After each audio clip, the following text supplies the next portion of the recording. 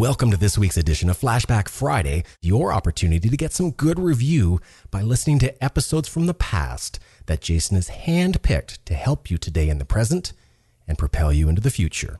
Enjoy. Welcome to Creating Wealth with Jason Hartman. During this program, Jason is going to tell you some really exciting things that you probably haven't thought of before and a new slant on investing. Fresh new approaches to America's best investment that will enable you to create more wealth and happiness than you ever thought possible. Jason is a genuine, self-made multimillionaire who not only talks the talk, but walks the walk. He's been a successful investor for 20 years and currently owns properties in 11 states and 17 cities. This program will help you follow in Jason's footsteps on the road to financial freedom. You really can do it. And now, here's your host, Jason Hartman, with the complete solution for real estate investors.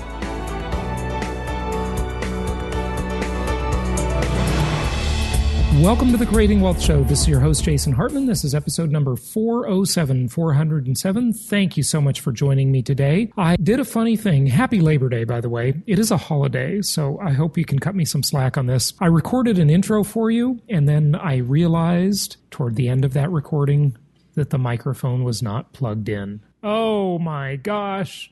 I've never done that before. Anyway, sorry about that.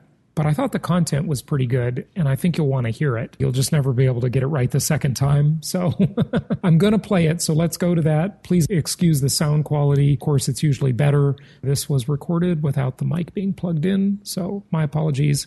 But I think it's good enough to work. Here we go with the commentary part, and then we'll get to our guest today that I'll announce in just a moment. Welcome to the Creating Wealth Show. This is your host, Jason Hartman, and this is episode number 407. Thank you so much for joining me today, and thank you for getting us way up on the charts on iTunes. We recently were number 9 in the business section out of all business podcasts on iTunes. We were number 9, so thank you so much for listening.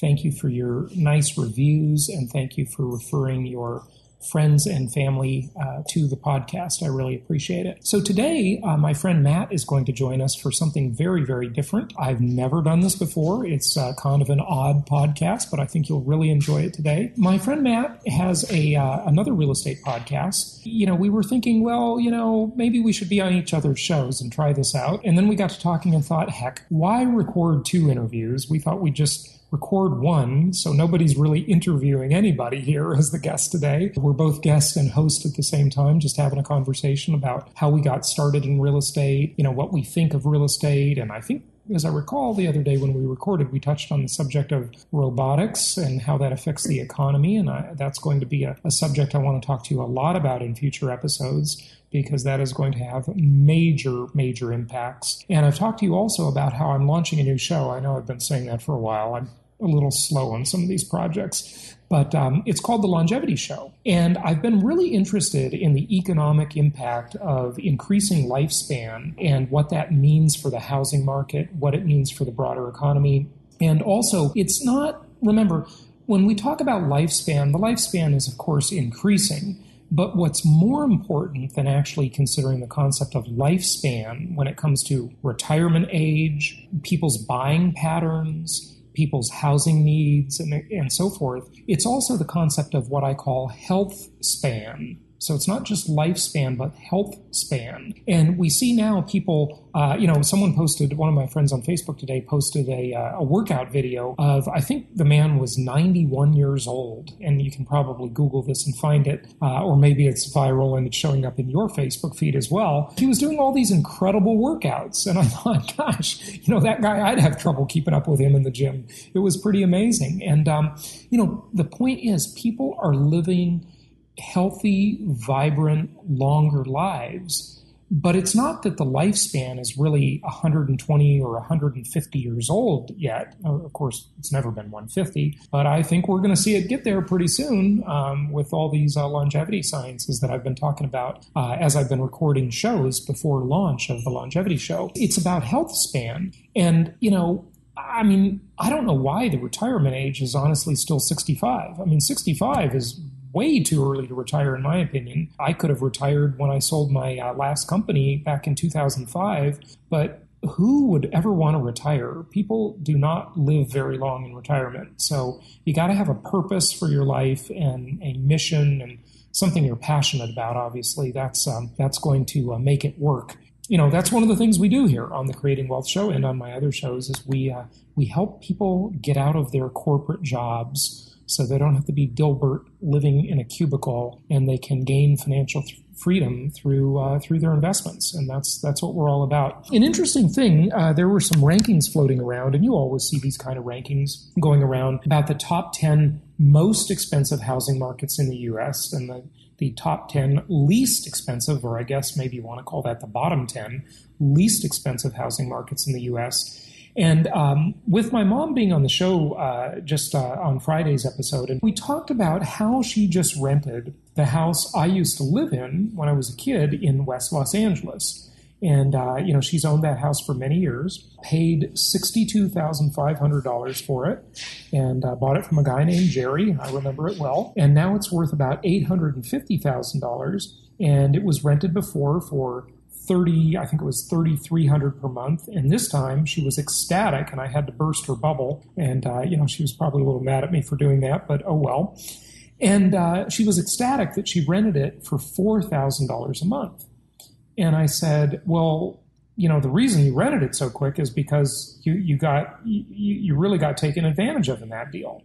The properties should rent for 1%.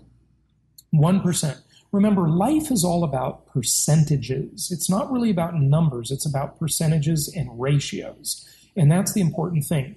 So if any of you listening are nationwide, I know many of you listening, most of you listening are nationwide investors like myself. But if any of you listening happen to have any challenges in renting any of the properties you own, just do this. Be ecstatic like my mom in her example, and rent your property for a 0.5 RV or rent to value ratio, and I'm sure you will rent it in a day. In fact, I'm sure it'll even be better than that. People will be lining up around the block to rent that house from you. So here's an example. Say, for example, you bought a property through my network, and say it was in Houston or Memphis or Atlanta or Little Rock, where we have our upcoming property tour at the end of September here, and I hope you're joining us for that. Say you bought a property for $100,000, and instead of renting it for $1,100 or $1,000 per month, why don't you just put it on the market for $500 a month? You will rent that property in a New York minute. Okay, boom. It will be rented in no time. You will have many, many applications, I'm sure. Because think about it. In any market in the country, that's pretty much the price of renting a single room. About $400 or $500 a month is about the cheapest place you can rent one room, one bedroom, in somebody's house with roommates. Okay? So if you rented your house, your $100,000 property that you purchased through my network at jasonhartman.com/properties, if you rented it for a 0.5 RV ratio, like my mother's example on Friday's episode of renting the actually hers is lower than 0.5, $850,000 house for $4,000 a month, you rent your $100,000 house for $500 a month, you will have no trouble renting it. So there is never a problem renting the property. There is only a problem renting it for the expected ratio, the rent to value ratio of 1% per month. Let me give you, that said, let's talk about a couple of cities, because this is a very interesting comparison. As I was reading an article on Forbes, Forbes.com, and we've had, Steve Forbes has been on the show, and Rich Karlgaard with Forbes magazine was recently on the show as well. We've had a few different Forbes writers, Thomas Sowell, who is awesome, by the way. That's a really old episode. Folks, I know most of you listen to my back catalog. That's what it's called in the industry, the back catalog of old episodes. But go back, and if you're not doing that, go back and listen to the old episodes, because there's a lot of great stuff there. Not just the new stuff, but a lot of great old stuff that's timeless. Forbes.com did this great comparison, and the infographic is entitled Homes Within Reach. How much house can the middle class afford? So they give the example of three cities: San Francisco, the Socialist Republic of San Francisco, Denver, and Atlanta. This is a great comparison, what I'm about to say, so listen up. I think you'll like this. In San Francisco, the median household, now this is not per person income or per capita income, this is per household income, which really makes you see how little people make. It's really kind of depressing, to tell you the truth. But in San Francisco, a high-wage city, the median household income, so that's usually a two-person household, okay? It might be dinks, dual income, no kids, okay? It might be, married with children, whatever. Okay, so the median household income is $84,129 per month. For $440,000, that's what you can afford. If you make $84,129 annually as the median household income, you can afford a $440,000 house. So in San Francisco, only 14% of the people can afford to buy a home. Let's contrast that with Denver and Atlanta now. This is mind-boggling how out of sync things are. In Denver, the median household earns $62,487 annually. That means that they can afford a $325,000 house. And boy, in San Francisco for $440,000, you can't buy anything. You know that. By the way, the median price home in San Francisco is $1 million. Absurd. Totally absurd. In Denver for $325,000, you can get a very, very nice home. I mean, it's, not a mansion, but it's a very nice home for $325,000. 50% of the people can afford to buy the median price home in Denver. Not bad at all. Versus 14% in the Socialist Republic of San Francisco. Okay, let's look at Atlanta now. It gets even more out of sync. And I know you're probably, hopefully as I'm talking to you about this, you're thinking of a good question. And that question is going to be, well, Jason, why are you recommending markets that are so affordable? Wouldn't everybody just buy rather than rent? I'll get to that in a moment. In Atlanta, the median household earns $55,465 annually. That's the household, okay? Could be a single-person household, by the way, but, I think the majority of households are dual incomes, okay? So the median household in Atlanta, just over $55,000. So just to recap, San Francisco, I'm going to round off here, $84,000 annually. Denver, $62,000 annually. Atlanta, $55,000 annually. Now, if that household earns $55,000 per year, they can afford a $273,000 house. And in Atlanta, for $273,000, you can get a really, really nice home. And that means that in Atlanta, 72% of the people can afford to buy the median price home.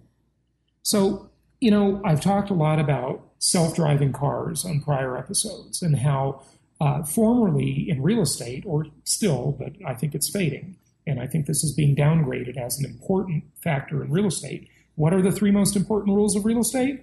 Location, location, location. Not so much anymore, because you don't have to live in these high-priced cities. Look, I lived in a really high-priced city. I lived in one of the most expensive cities in the country, Newport Beach, California. And I'll tell you, since moving to Arizona 3 years ago, I think my quality of life is better, arguably except in the summer, maybe not. It's a little hot. But anyway, I think overall my quality of life is much better in a more affordable place, okay? And look, I could afford to live very well in Newport Beach. One of my recent homes in Newport Beach was 3,300 square feet. I owned it. And, I had another house that was 3,100 square feet in Newport Coast and owned that one too. And I just felt like I was always spending so much money on my house. My last house payment, living in Orange County, California, okay, behind the orange curtain, as they say, because it's so different from LA. My last monthly household expense was almost $12,000 per month. That's just a waste of money. And at that point, I had an 1,800 square foot house, okay? And so it's just these prices just get totally out of sync. They're just ridiculous. Now, oddly, The markets that are the most affordable many times make the best markets in which to invest because they are affordable to buy and you can get much better rent to value ratios. My mom's example, the Los Angeles example on the last episode, that example, the $850,000 house for $4,000 a month. Look, that's a great deal for the tenant and a terrible deal for the owner, for the investor. So in Atlanta, if you owned a $100,000 property in Atlanta, you could get $1,000 to $1,100 per month in income, 1% or more per month versus less than 0.5% in my mom's example. It's all about ratios. It's not about the amount. It's about the percentage. It's about the ratio. I want you to really focus your thinking on ratios and percentages. And you'll start to notice them everywhere in life. Certainly you've heard of the Pareto principle, the 80-20 rule, right? You'll notice that everywhere.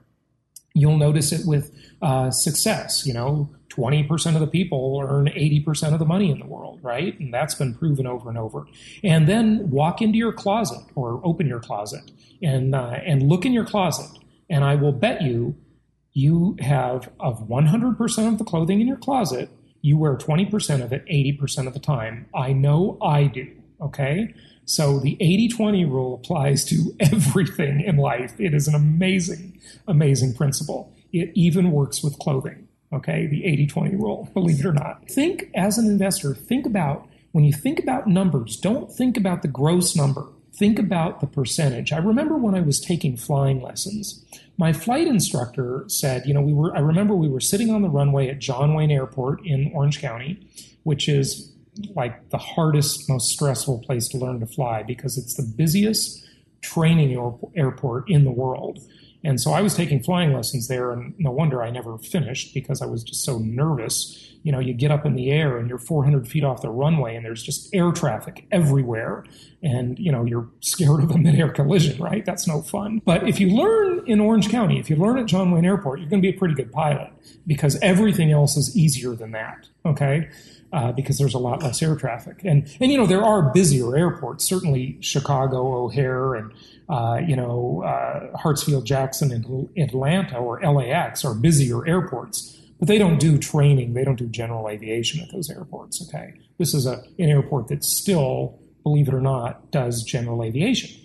Anyway, I've never been accused of being short-winded, right, folks? I go off on these tangents. So I'm about to wrap up my point here, and here's my point.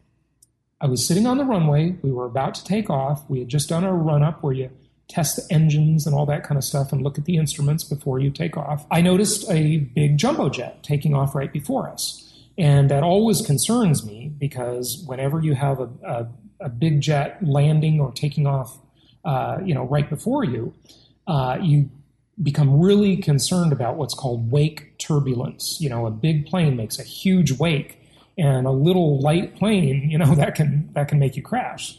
So I asked the instructor, I said, hey, could you fly that plane, the big jumbo jet, right? And he said, Jason, I could pretty much jump in that cockpit and fly that plane because it's all about ratios. So that plane has a different speed at which you take off and land, okay?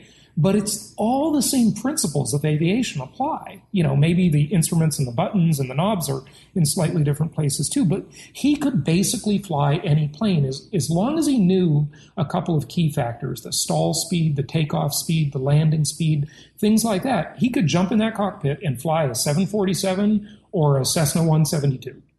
Pretty much it's just a question of ratios and the relevance of those numbers, okay? So that's what I want you to think about when it comes to investing. It's not about how much rent you get per month. It's about what is the rent to value ratio. That is the key. It's getting down to the wire on the last chances to join us for our Little Rock property tour and Creating Wealth in Today's Economy seminar that I will be conducting in Little Rock at the end of the month here, at the end of September. And you can register for that at jasonhartman.com. Click on the events section. You got to make your travel plans and get your plane tickets. So register for that ASAP, and we will look forward to seeing you there. And let's get to our guests. Well, Today it's not really a guest. I'm going to call it a co-host. Okay, let's hear our talk with Matt. So here we go. All righty. Welcome, everybody. Hello, Mr. Jason Hartman. Hello, Matt. How you doing? Doing very well. You know what we're doing today? We're going to freak our listeners out because I know we have mutual listeners and they don't know which show they're listening to right now. That's right, because it's going to appear on both shows. Yeah, that's right. Super. So we can save you guys a trip depending on where you're listening to it first. But we decided we want to do something a little different.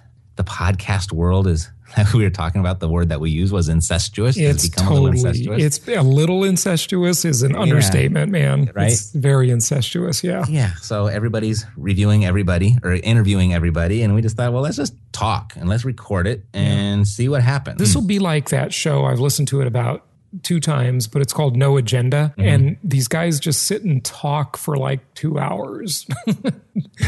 But we promise not to go that long, dear listeners. Yeah.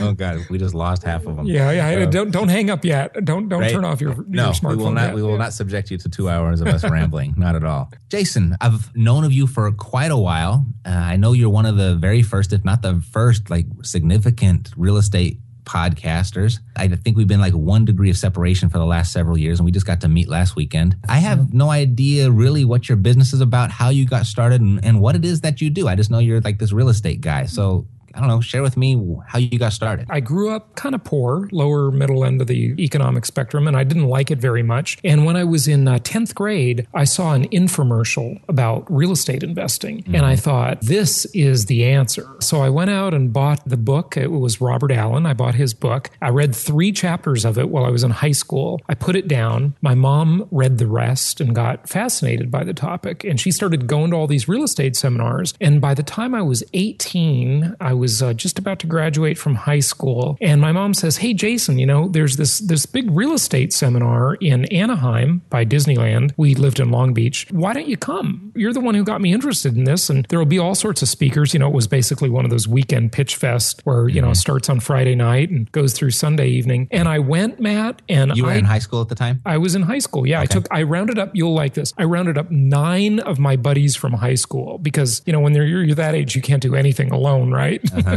So I went to the seminar and all of them came Friday night and only one was left by Saturday morning. All the rest went to the beach. And that was myself and my friend Rich. And then he faded out and I went and I saw every speaker the entire weekend. And I didn't know what they were talking about. It's like they were talking in a foreign language to me, basically. Right. I didn't know what a point was or APR or any of this stuff. Or escrow. And I got my real estate license just to learn. I remember I was a big Earl Nightingale fan since I was 17 years old. Listening to Earl Nightingale and Dennis Waitley and Zig Ziglar and Jim Rohn, that just changed my life. I mean, I wasn't exactly the best teenager. I became a really good person with a success mindset and became a really conscientious, good citizen. I just wanted to learn more about what they were talking about. So I went to real estate school, got my license for the $99 Century 21 school and started selling real estate while I was going to college. My first year of college, I was 19 when I got my license. And I had only ever earned, I'd been working since I was 14 years old. I'd only ever earned minimum wage in my whole life, Matt. Then by the time I had my first full month in real estate, I made $43,000 gross. I had to split that with my broker. And I thought, this is so easy. All I did is I put these little classified ads in the newspaper advertising government repo properties, HUD and VA repos, all the boarded up, really disgusting houses in the Inland Empire in Riverside, San Bernardino, California. And I would drive the people around in my brand new Volkswagen Jetta that I had just purchased, and I would sell them these little properties. And they bought them, and that was the start of my real estate career. And then my investing career started shortly after that. That's the basic story. How about you? Tell me about how you got started. It was funny that you had said Earl Nightingale because that was my first introduction to personal development and entrepreneurship. I didn't go straight into real estate. I took a different route through the music business. Had my own record label with major label distribution and did very well for several years. And then that digital download thing came and just kind of turned the whole thing upside down, the whole industry. And I was at age 34 bagging groceries. Wow. Yeah. One day I was Puff Daddy, and then the next day, poof, it was gone. What kind of musician were you? A hip-hop music producer. And so I started off making instrumental records for disc jockeys, the kind of DJs that would scratch and use 2 turntables. And so I was doing that and doing okay, selling those out of the trunk of my car. And kind of evolved up to having friends from the neighborhood go ahead and rap on top of those, and started selling those, and sold enough to one point caught the attention of EMI, and they picked us up and gave us a big fat distribution deal and went from there. Did you make a ton of money? Like, what is a record deal like? Take us inside that a little bit. Sure. All of us real estate investors want to know. Well, you mentioned you'd never made more than minimum wage before, and then you gross $40,000, and right. that in a month. That was a ton of money. I mean, that was a lot of money, because at that point, I was driving around from store to store all through Southern California. I had a route. I'd start in Los Angeles and hit Orange County and go down to San Diego, then come back up north through Riverside and all the way to San Francisco and back around again. And I probably hit, 50 record stores in that rotation. And I would get just ecstatic if I came home with like $2,000 from that trip. And I did that trip once a week. And when I got the distribution deal, there was a middle deal there when a guy said, I'll take 500 of that one specific record, when I've never sold more than 2 or 3 at a time to a store. And that person said 500. I was like, wow, this is something. And my check was like $3,500 or something. Then EMI came knocking, and they said they were going to give me $100,000 for records I hadn't even made yet. They were going to give me an advance. Wow. And so did you get that advance? Yes, I did. So at 23, 24 years old, I got a check for $100,000. Wow. And that was just like... I bet that didn't last long. I definitely had my fun for sure. But I was able to put out records, and I kept that going and kept it growing for a really long time. That's how that started. And there's bagging groceries. And I have got a funny story about after about 6 months of bagging groceries, it was quite the pity party, and feeling sorry for myself and crying on every shoulder that I could find. And there's no shortages of pats on the back telling me it's going to be okay. And I think really, Jason, I was just kind of waiting for someone to help me. I was like, someone please give me a break. Someone give me a helping hand. It took a while for it to sink in that, wow, this is actually my life. It's up to me. I've got to do something. No one else is going to do it. And I think there was one day in particular where my store manager had noticed that I was sadder than normal. And he had said, Matt, what's wrong? And I basically just told him the whole story I just told you in much greater detail with more drama. But he said, why don't you come up to my office? Let me show you something. And he took me up to his office, and he laid out, he'd been working at the grocery store for 28 years. And he was just 2 years away from receiving his pension. And along the way, those 30 years, he had acquired a half a dozen apartment buildings. Wow. This is going to be a great story. I just know it. Yeah. Well, he just kind of laid out like, hey, I've got this pension here, and I've got my income from these apartment buildings here, and I'm going to retire, and no one is ever going to hear from me again. Where was this located, by the way? Where were you? I was bagging groceries at Ralph's in Manhattan Beach. Manhattan Beach, California. All right. Yep. He had said some words to me that have stuck with me ever since. A couple phrases. Okay. The one thing he said, Matt, I started doing this because someone told me that real estate was the final frontier where the average person has a real shot at achieving great wealth. And I believe that is still true. Do you? Okay. Yeah. At the time, I didn't know. I knew I needed to believe in something because I had nothing to believe in. And he said, if you want to recreate the lifestyle you had in the music business, real estate presents the greatest possibility for you to do that again. He was a wise man, right? Yeah. Well, obviously. He did it right, and he had the evidence, so he was very believable. So he was a grocery store manager. This is why there are so many wealthy school teachers and firemen and cops and pilots and flight attendants and people like this, because anybody where you've got a job where you don't work extremely long hours and you do a second thing, you start buying some little houses on the side. Usually you're fixing them up yourself with your own hammer on the weekends or days off. You don't have to do it that way. That's sort of the old-fashioned method of investing. It works, and it's sort of noble in a lot of ways, I think. There's a lot of these very unassuming people that have some really nice wealth built up for themselves. And, maybe it's not like they're a multi-millionaire or anything, but they've got a good nest egg. It doesn't take a real high income. You know what it takes, I think, Matt? It takes starting, and then it takes consistency after that. You got to just keep collecting. If the path is 10 houses a year, great. If it's one house a year or one house every 2 years, whatever that pace is for you, you just got to start and you got to keep doing it because the cumulative effect is awesome. Look at your store manager, right? Yeah, couldn't agree more. That's how it worked out for me as well. So I just kind of duplicated what he did, I think to a much greater degree at this point. But when I got started, it was just to do what he did. And hopefully I didn't have to work at the grocery store for 30 years. But that night I grabbed a bottle of wine from the grocery store and went home and just started Googling everything real estate. And ran across an aunt that I hadn't seen in 15 years, and she had been the #1 real estate agent for the last 27 years, just 2 cities over. I sent her an email because it just seemed like the right thing to do, and she responded in the morning, and that afternoon we met for lunch, and I think 48 hours later I was in real estate school to get my license. Wow. What year is this? That was 2002. When you started, you had email. Yeah. And you had Google. Well, I didn't have any of that.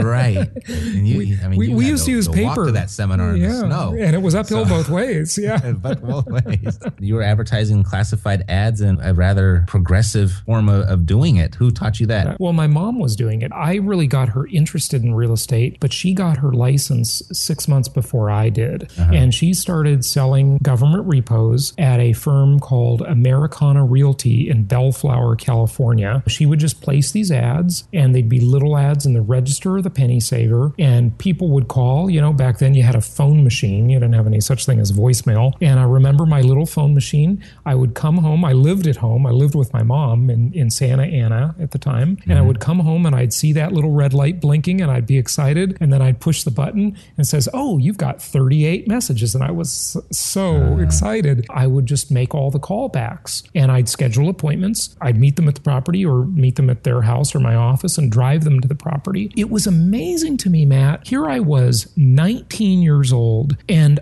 all of these old-timer veteran real estate agents at Century 21 in Anaheim, it was on Beach Boulevard, they would be sitting around the coffee pot. They'd be smoking. Oh my gosh, I hate smoking. It's so disgusting. And that was when you could smoke indoors. Like literally the office was full of smoke. It was gross. They'd be just sitting around complaining about why the broker owner of the office, they wouldn't buy them notepads to pass out. They wouldn't pay for enough advertising. And I just placed my own little stupid ads. I just spent my own money for them, and I went out and just worked, and it was amazing. 5 deals my first month. Mm-hmm. I had just turned 20. That's amazing. Yeah. You know, all you got to do is work. The money's out there. The world is an abundant place. I heard those exact words from a veteran real estate agent right in the beginning. He said, all you got to do is work. Look at everybody here. He pointed out the people at the water cooler and at the coffee pot, and it was my first real exposure to, if you do what everyone does, you're going to get what everyone's got. Mm-hmm. It was a good lesson to go against the grain. Everyone would hold open houses on the weekends. I held my open houses Monday through Friday. Right off the bat, it got me Rookie of the Year in my office, and I did a little bit better the next year, and then I switched offices and did better then and better then. And after 4 years of that, I was like, I'm working an awful lot. And I had a client that gave me this repeat business over and over again. And I remember there's one Saturday, it was the total turning point. I'll never forget it. We had an appointment at 11 o'clock on Saturday. He was coming in to sign his docs. And I was there all early in the morning getting prepared, had a paperwork all laid out across the desk. I was in my suit and tie, and he came in probably 20 minutes late in jeans and a t-shirt and signed his paperwork, and he was off. And I was left there to process the paperwork and then go hold one of his houses open. Mm-hmm. And I was like, you know what? If real estate is where the money's at, I think I'm sitting on the wrong side of the desk. Very good revelation. Before I got into real estate, my mother had 2 small businesses. One was a Pioneer chicken franchise, and it was in a terrible area of Los Angeles. I kid you not, she was held up at gunpoint, pistol whipped when the burglars came in and stole $1,200, made her open the safe, and they shot the gun into the ceiling and all this stuff. What I realized, and my mother realized too, is that when you do something in business, it's good if you can do something that is a high ticket item. And real estate is a high ticket item. Right. So you have these cash spurts where you can make a lot of money. And by the way, folks, we're talking about traditional real estate now. We're not talking about the investment side of the business, which is kind of different. But, you know, in Southern California, properties are expensive. You sell some properties there, you'll make a few bucks on real estate commissions, but you'll never have the passive income. And the investors always really ultimately have the better life because, like you said, you realized you were on the wrong side of the transaction.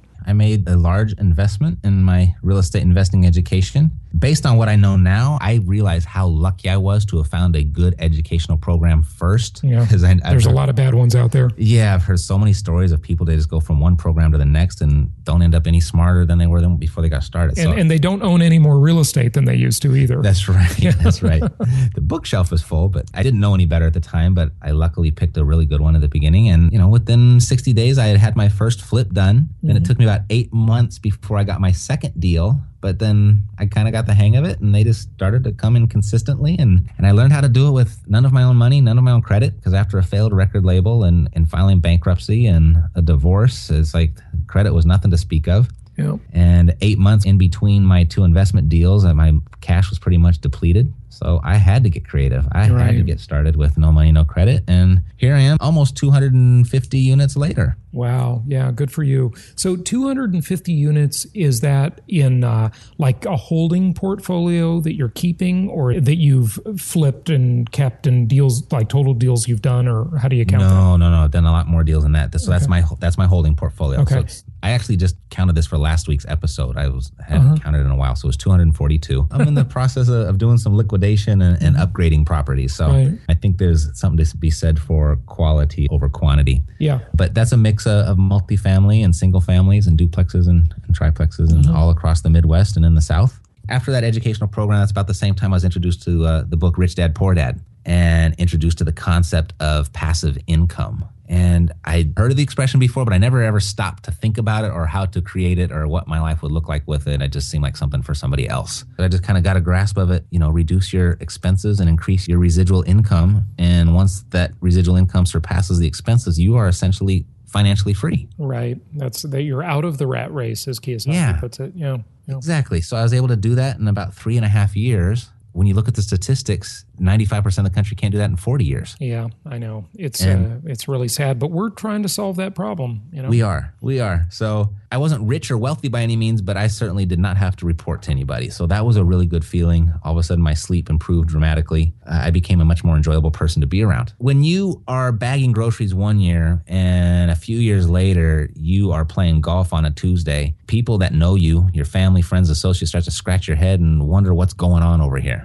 Well, they think you're doing something illegal. They just know that it wasn't a good situation the last time they talked to me. Had a lot of coffee appointments, a lot of lunch appointments, a lot of dinner appointments of people wanting to, quote unquote, pick my brain. I heard that expression so often. Right. I was like, wow, now that I've got my portfolio, I can see that there's a lot of people that would like to learn how to do this. I think I have a unique twist on it, how to do it without using your own money or credit. Let me give it a shot. Here we are with the podcast, 4 years strong running. And depending on which day you look is number 1, 2, or 3 in the real estate side. It's all been very, very good. Let's talk a little bit about the industry in general, because you talked about the podcast, and I just want to share some thoughts with our mutual group of listeners as to, the industry, the outlook for the market, that kind of stuff. You got a great story. I've got a great story. Everybody's got a great story as long as they do something. See, the common element of having a great story is that whoever's in the story took some action and actually did something. Otherwise, there's no great story. As far as the industry, you're talking about not the podcasting industry, you're talking about more like real estate agents and lenders. Yeah. The real estate investment business. You had mentioned the threat of them taking away some of the tax deductions, things like that. You're always hearing about it. You're always hearing about the government's going to change this or take this away or alter this. And I guess in some respects that we were impacted pretty significantly with the Dodd-Frank Act and how we can sell houses to the general population, and just so many more loopholes and hoops that you have to jump through. Right. Not loopholes, but hula hoops. I hear about the interest deductions going away or taking incentives away from, real estate investors. And it's always a concern. And I know you keep up with that more. That's more the subject, or you talk about more of that stuff than I do. My take on it is that I don't worry too much about that stuff, because everything in life and in economics always has an equalizing factor. If they take away the deduction and they somehow disincentivize ownership of real estate, and really the interest deduction applies to homeowners more than investors, because the investors, it's just a P&L. You have your income and your expenses will always be deductible. I mean, that's just like running any business. That would be a completely illogical thing. But for homeowners, it does matter. If the mortgage interest deduction were to go away or to be reduced, as it was many years ago, they reduced it, I believe, to $1,100,000, I believe it is. And then there are some tricky things if you refinance and you can't go above basis or something like that. I don't remember, but this is not what I'm concerned with. It's not my area because I'm not selling traditional real estate. We both only deal with 100% investors. I think that's true for you, right, Matt? My client is 100% investors. Yeah, same here. If they disincentivize homeownership, hey, that's fine with me, because that just means the rental market will strengthen. If people don't want to run out and buy homes, I have long said I think the homeownership rate is too high. I don't think we should encourage the homeownership rate to be 65, 69%. If the government were to get out of the business of encouraging homeownership through tax policy and through government-sponsored entities like Fannie Mae, Freddie Mac, if they were to get out of that, I think the homeownership rate would naturally and rightfully fall to about 50%. What's that other 15% of the population going to do? They're going to rent. And guess who they're going to rent from? You and I and our clients and our listeners. True. Right? True that. So that's going to mean upward pressure on rents. And these things, folks, they always equalize. But here's the part that kills you as an investor. It takes time for things to equalize. When we hit the financial crisis in 2007, 2008, depending on which part of the crisis you're talking about. But when we hit the financial crisis, in many ways, that was really great news for a lot of people. The hard part is the 2-year adjustment period that you've got to stay in the game and hold on when you think, oh my God, the world is ending, right? And the people that can look past that are the ones who always prosper long term. A lot of people, we've all been taught and raised to think that of our house as our primary residence as an investment. No way. Yeah. And it is probably one of the worst investments that you could possibly put your money into. Yep. Oh, you agree? Okay, I didn't know you were going to agree so quickly. Yeah, okay. Yeah, if you put it on paper and just start matching investments for investments over time, it's a loser at best. It's not that bad. I'm not going to call it that bad a thing. And we're talking your own home, the home in which you live. Look at anything you live in and pay for is an expense. It's a liability. It's not an asset. The only time you get deceived is when you live in nutty, illogical places like California, New York City, or Miami, and maybe the expensive part of Chicago. When you live in those places and every 10 years, you got 3 years of boom time. I mean, the cycle is almost predictable because it's always 3 out of 7, it seems like, of boom years. When you've got that, it looks like an investment because it goes up in value, but that's just a speculation. You just got lucky. I mean, good for you. I've gotten lucky many times, and I'd rather be lucky than good any day of the week, but I can't count on luck. So I'm going to count on, at my old age, I'm getting more conservative. I'm going to count on prudent cash flow investments. Amen. You're right. In California, that can be a little bit deceiving. How could you say that, my primary residence is not a good investment? But it is a timing issue. You've got to time it right for that to work out for you. But over the long term, considering the money that you put down, considering the interest that you pay, considering the appreciation and how that goes right in alignment with inflation, and then the missed opportunity cost of what you're doing with that money, and then the extra money that then it's more expensive to purchase than it is to rent. It's just like you're not any better off by the time you got that house paid off. I'll agree with you there. And you know what else? You know what is a big hidden cost of home ownership? And this is home ownership of your own home, the home in which you live, is the amount of time people spend screwing around with a house they live in. I used to always own houses, and I was proud of that. I bragged about it. I thought when I moved out of mom's house, I moved into a condo at 147 Remington Street in Irvine, California, and I bought it. And it was $102,000, and I sold it a year later for $160,000, and I thought I was a genius, right? I was lucky.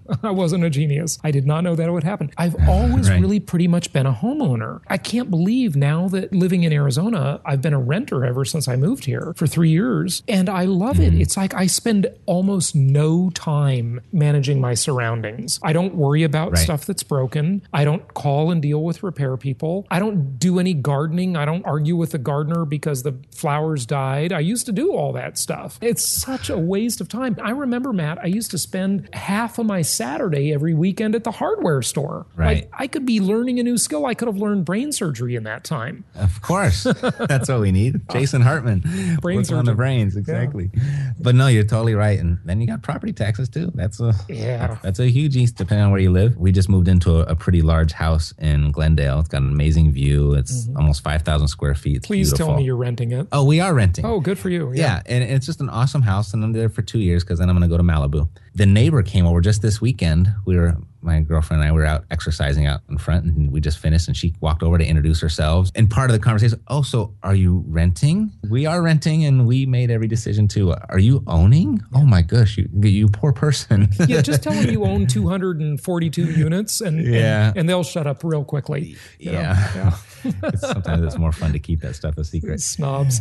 Totally. Let's talk about education, because we both got, you went through that education weekend, and you got the Robert Allen program. program, and then you went to the Pitch Fest. And yeah, I've done all that stuff. You know, for someone wanting to learn how to invest in real estate, what would be they said, Jason, I want to do what you do. Yeah. Where would you tell them to get started? You know, listen to the podcasts because they're free. It's a great way to sort of sort out the scammers from the real people to get some education. But also, it's not just a matter of who's sort of a scammer and who's not and who's reputable. It's not just that. It's also, what is your investing style? What's so great about real estate is it's so creative. There's so many things you can go into. You can roll up your sleeves and get your hands dirty and really get engaged and be in I'm going to call it the real estate business, which is different than being an investor. I'm going to say that my company, at least right now, and you know, we adapt and change things from time to time, as every entrepreneur is always tweaking things and offering something new. Right now, what we really cater to is we cater to investors. But you might cater to people that want to be more active and roll up their sleeves and get their hands dirty type people, I think. I know you cater to investors as well, but I think maybe you do that too, right? We do both.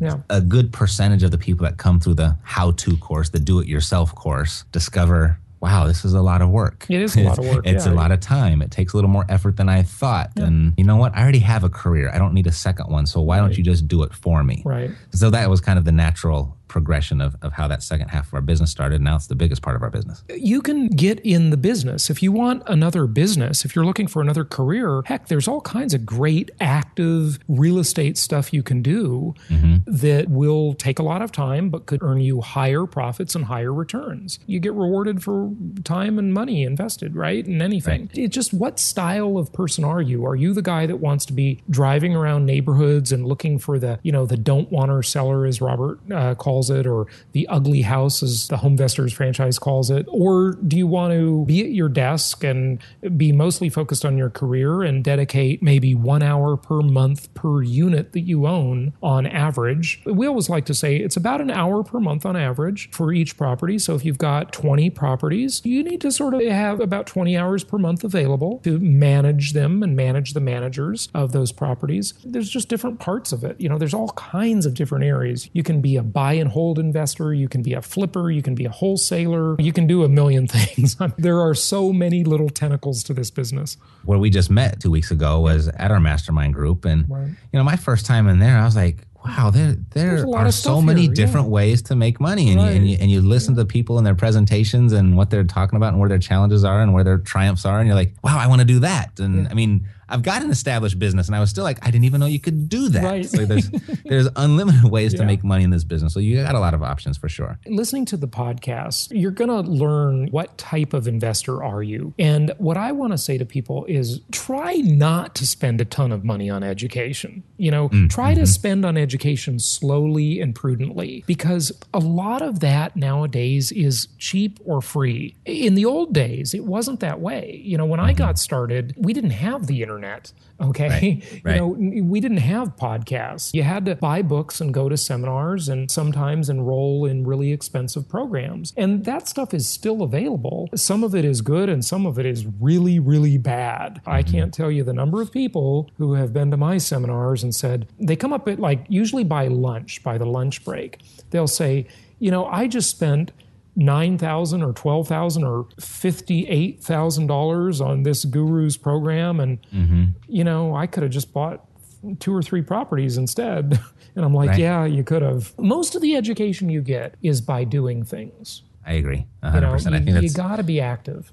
Nothing is going to replace the on-the-field education. Yeah, on-the-job training. But you got to start. You have to get a basic knowledge and, like you said, discover what type of investor you are. Because there are all types, as many personality types there are go hand in hand with their investor types as well. Absolutely, no question. I learned how to create my internet business. Now I've got 2 different internet businesses, all 100% for free, basically, from podcasts. On my other podcast, Do Over, I talked about that, like to look for inspiration of what you want to do with your life or what you want to do from this point forward. And podcast is just such a overflowing resource of just such awesome information. You get to listen to it on your own time. You get to evaluate on your own time. And It really is. And, it's like Wikipedia. I remember talking to my mom about Wikipedia when it first started to make a name for itself. And she said, well, Jason, people just put their own stuff in there. None of that stuff is verified. But think about it, really. What of anything is really verified in the world? What is true? What is true is the collective knowledge of a lot of people. And now everybody listening to this has access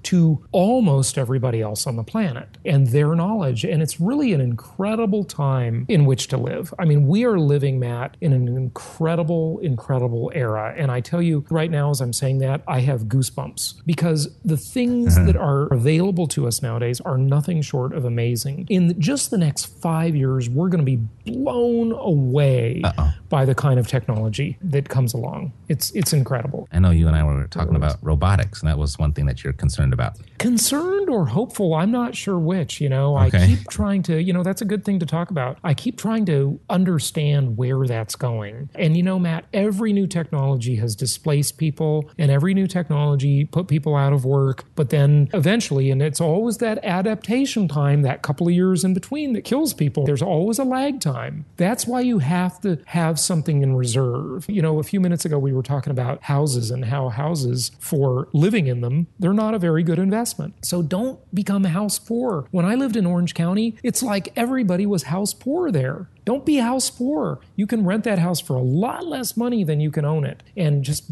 own a bunch of investment properties that make more sense. What do you think is going to happen with robotics? Well, I don't know. I mean, you certainly don't see any parking attendants around anymore. There's a hotel, I'm not sure where it is. I think it was Chicago, might have been Vegas, but I think it was Chicago, who's experimenting now with robotic butlers. Oh, yeah, I saw that. That's Aloft, which is owned by Starwood, I believe, the W, saying the robot delivers things to your room, so you call the front desk, you need a toothbrush or a towel, the robot brings it to you. Right. It's hard to fathom right now. I remember when I was in the music business and the digital download was taking over, I couldn't even see what was happening. I couldn't even imagine something like iTunes at the time. That's kind of how I feel with the robotic question. Like, I don't know.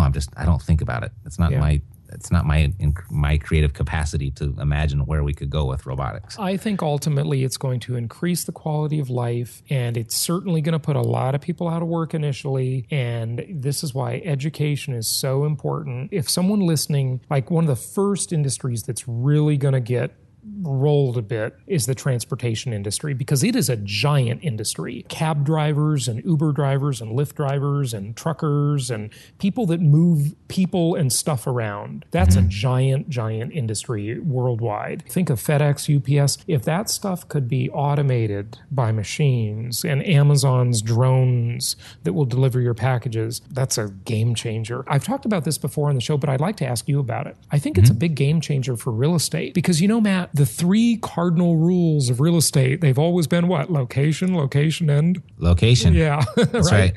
But I don't know. I think that's going to change too because, and I give this example in my show, if you could get in a driverless car and you lived in Scottsdale, Arizona, but you wanted to go to San Diego for the weekend, which is a much more expensive place to live, and you could just go to bed and wake up in San Diego 6 hours later, that's a game changer. Yeah. I didn't think about sleeping really, on the way. Yeah. And really it would eliminate traffic because if you could drive 1 foot off the bumper at 85 miles an hour from the car in front of you, which automating automobiles would be possible, and everybody didn't have to drive at prime time, rush hour would go away. That is a game changer. So high-priced real estate areas, beware, because you have a value destroyer, in my opinion, coming your way. Yeah, maybe offset. You can't see the ocean from Arizona, though, Jason. Do you have to if I can just go there every weekend? As long as fuel is cheap. The fuel's got to be cheap. It'll still take fuel. I think that's a factor. Well, certainly nothing I know anything about, so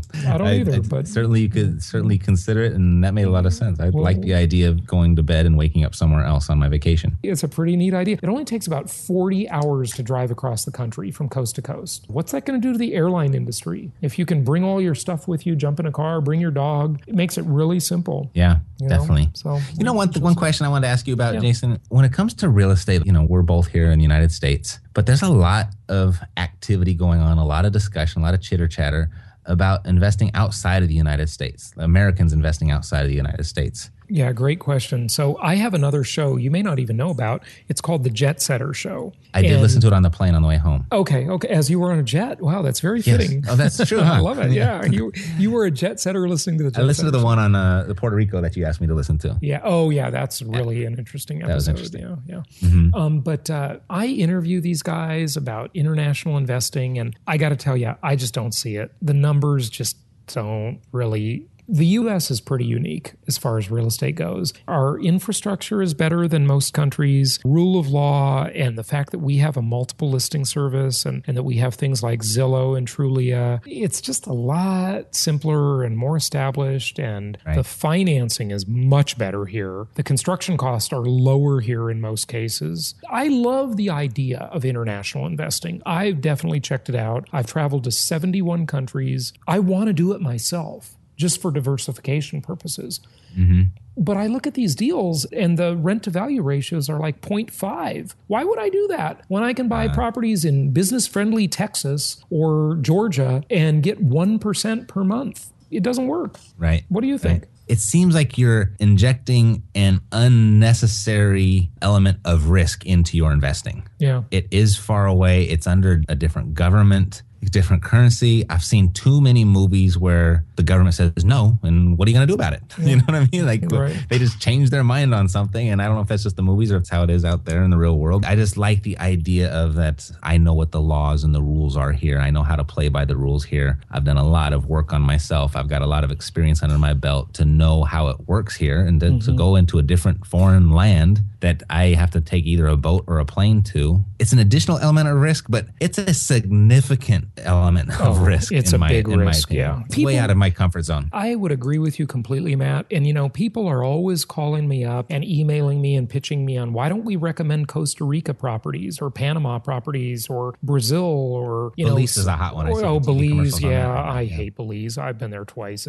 Belize is so third world. You really must be kidding. I mean, just if you think Belize is good, the primo place in Belize is called Ambergris Cay. Go there. I've been there twice. It's a dump. Get a clue. You really just don't know what you're talking about if you're thinking that's good. Here's the thing. A lot of people listening to this show now are from other countries. And isn't it interesting that so much of the world wants to own American real estate? Maybe they know something we don't. And when people talk about the collapse of America, listen, I do think America's going in the wrong direction. I don't think it's as good as it used to be in many ways. All I'll say is this.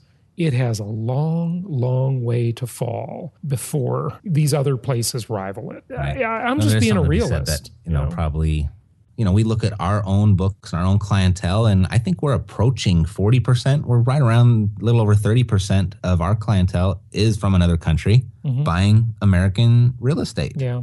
That's telling. It's a clue.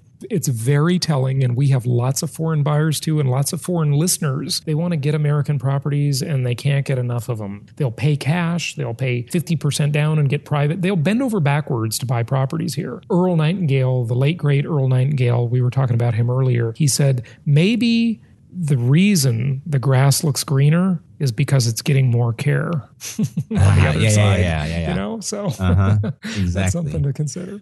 I remember that actual cassette. Yeah. That's when we listened to it and on cassette. It was on cassette, yeah. Yes, it was. I've still got those cassettes. I bet they're worth a bundle of money. Me too. Lead the Field, is that the one you got? I got the whole library of Earl Nightingale. Everything he ever made. I bought the whole library. Yeah. We could get together and have a party, a listening party, Jason. But we don't have a tape player. That's right. That would be the challenge. We'll have to buy one of those somewhere at an antique store. I got to ask you one question before you go, though, Matt.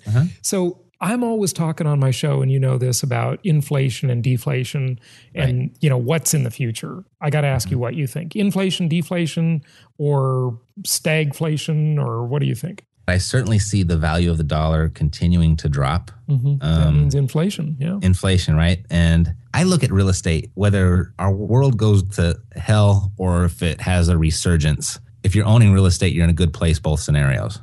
So that's just, I try not to predict those things. I try not to try and guess. It'll cloud my mind and maybe cloud my judgment on what I do next. Right. But I kind of look at both scenarios, and, I was talking to a friend, and they were over there he had a friend from Russia, and he said that when the Russian country collapsed, that the only people that really survived, that made it through, were people that owned a business and the people that owned real estate. Mm-hmm. So I just kind of look at that. If we were going to go down that path, or say go down a lot of people compare what America's doing now to the fall of the Roman Empire, and right. Whatever scenario does play out, as long as you've got real estate and you're buying real estate for residual income, you're buying it the right way so it produces an income for yourself, I think you can't go wrong either way. I agree with you. In the inflationary environment, it's going to be a home run. You're just going to score massively, especially with what I call inflation-induced debt destruction. In a deflationary environment, you're going to be scraping for yield, and there's not going to be anything that offers any real return except the cash flow on your properties. Mm-hmm. Your gold is going to be worth nothing. Okay, your silver is going to be a terrible deal. All of that stuff is going to suffer. Stocks will be terrible, but cash flow real estate, that the value of that monthly income actually increases in a deflationary environment. And if we have deflation, there's going to be no incentive for people to buy houses. And that means there's going to be more renters. So there you go. There you go. Yeah. Just, and then I think it's great either way. Just like I do too. I do too. And if real estate doesn't save you from whatever happens, then we got bigger fish to fry. Yeah. Nothing's perfect. I mean, if we have overall societal collapse, guns and food and water is what you better have. This is the Creating Epic Wealth Investing podcast. I love it. A new Matt name. Hartman and Jason Theriault. There you go. There you go. All right. So if you're confused who you're listening to, you're listening to both of us, and you can find us both. My name is Matt Theriault at Epic Real Estate Investing. And my co-host today has been Jason Hartman at the Creating Wealth Show. Creating Wealth Show and jasonhartman.com. Yeah. Hey, thanks, Perfect. Matt. That was all awesome. Right, Jason. All right. Talk to you soon. I've never really thought of Jason as subversive, but I just found out that's what Wall Street considers him to be. Really? Now, how is that possible at all? Simple. Wall Street believes that real estate investors are dangerous to their schemes because the dirty truth about income property is that it actually works in real life. I know. I mean, how many people do you know, not including insiders, who created wealth with stocks, bonds, and mutual funds? Those options are for people who only want to pretend they're getting ahead. Stocks and other non-direct traded assets are a losing game for most people. The typical scenario is you make a little, you lose a little, and spin your wheels for decades. That's because the corporate crooks running the stock and bond investing game will always see to it that they win. This means, unless you're one of them, you will not win. And unluckily for Wall Street, Jason has a unique ability to make the everyday person understand investing the way it should be. He shows them a world where anything less than a 26% annual return is disappointing.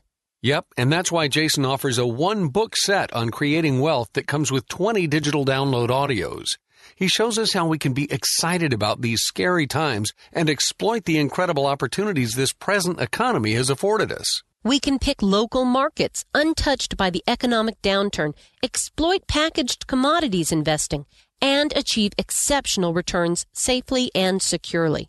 I like how he teaches you how to protect the equity in your home before it disappears and how to outsource your debt obligations to the government. And this set of advanced strategies for wealth creation is being offered for only $197. To get your Creating Wealth Encyclopedia Book 1, complete with over 20 hours of audio, go to jasonhartman.com/store. If you want to be able to sit back and collect checks every month, just like a banker, Jason's Creating Wealth Encyclopedia series is for you.